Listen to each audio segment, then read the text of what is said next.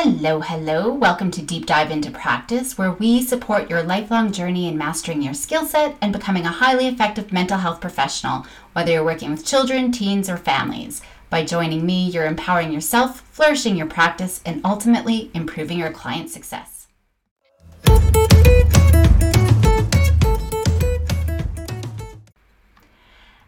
Hello, and welcome to episode number 1. I can't believe it. I wanted to really focus this episode on why I'm doing this podcast in the first place. It's something that I've been thinking about for such a long time. My dream's always been to have this training institute, which I have a building, right, where I can train individuals, professionals, how to support kiddos and teens and their families. But I don't want to limit myself to bricks and mortar. I want to reach and connect with as many professionals as I can, whether you're just starting out in practice or you're a seasoned clinician. I really want to deep dive into topics that are important to you. And I found that, listening to other podcasts, they were great, they were really helpful, but I feel like, we need a bit more of a deep dive, even though there are so many of those podcasts out there. And you know what, even fantastic workshops that we all do for continuing education. We do know, unfortunately, from the research that while, these workshops or podcasts, even if we're getting those CE credits, they provide a lot of theory and some really good ideas, but they don't improve practice, and there's really little practicality. So, knowing that, I have developed competency-based training programs just to make sure that we are actually doing the things that we need to do to become highly effective therapists.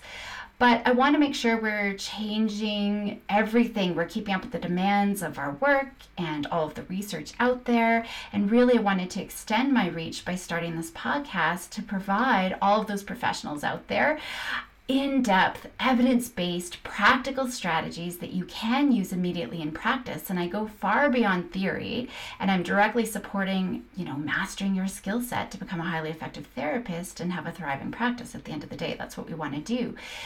Unfortunately, like I said, over the years, researchers have shown that time and time again, we're not very effective, even after all of the years of education that we do, all of the supervision we've received, all of those workshops we've done. We're no more effective than someone who's not a professional or someone, who's taken one of those weekend coaching courses. Our skills aren't developing. And unfortunately, no matter how good we think we are, we actually aren't meeting the bar. Our clients aren't finding us nearly as good as we think we might be. And even worse, research has shown us that, experience doesn't improve our skills. Even though we might have years under our belt, it doesn't mean we're actually improving our skills. On average, outcomes actually decline over time. We're getting worse over time. Weak therapists continue to do really poorly. Even average clinicians continue to have average outcomes at best or get worse. This is really scary. So for all of us professionals, there's this huge pressure to do effective work while responding wisely to our clients' contexts. Now, what's going on for them now, in the here and now, and everything that's going on for them. So making sure we're responding to their context and their needs, and we're really instilling inspiration and promoting positive changes in their life. We're actually doing good work. That's the goal of our work.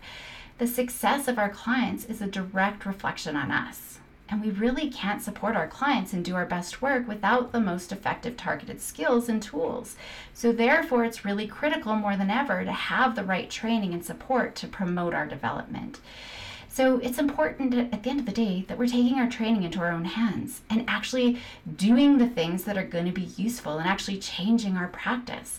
And to have that thriving practice, we have to be agile and we have to be effective.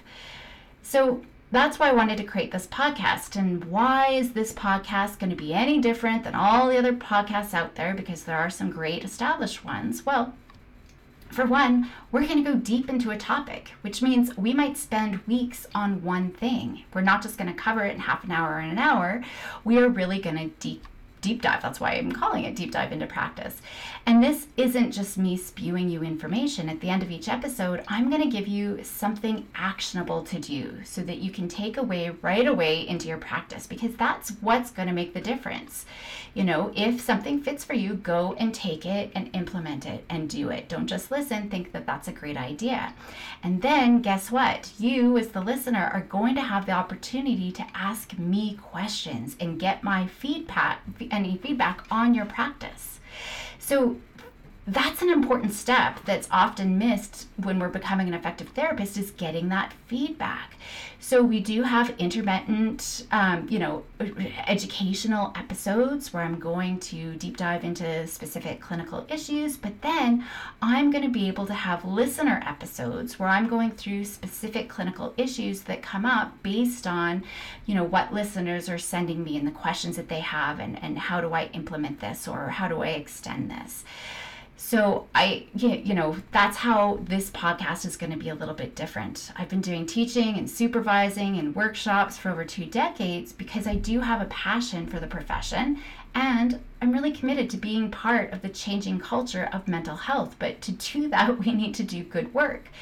So my focus really is on improving those skills, not just spewing more information.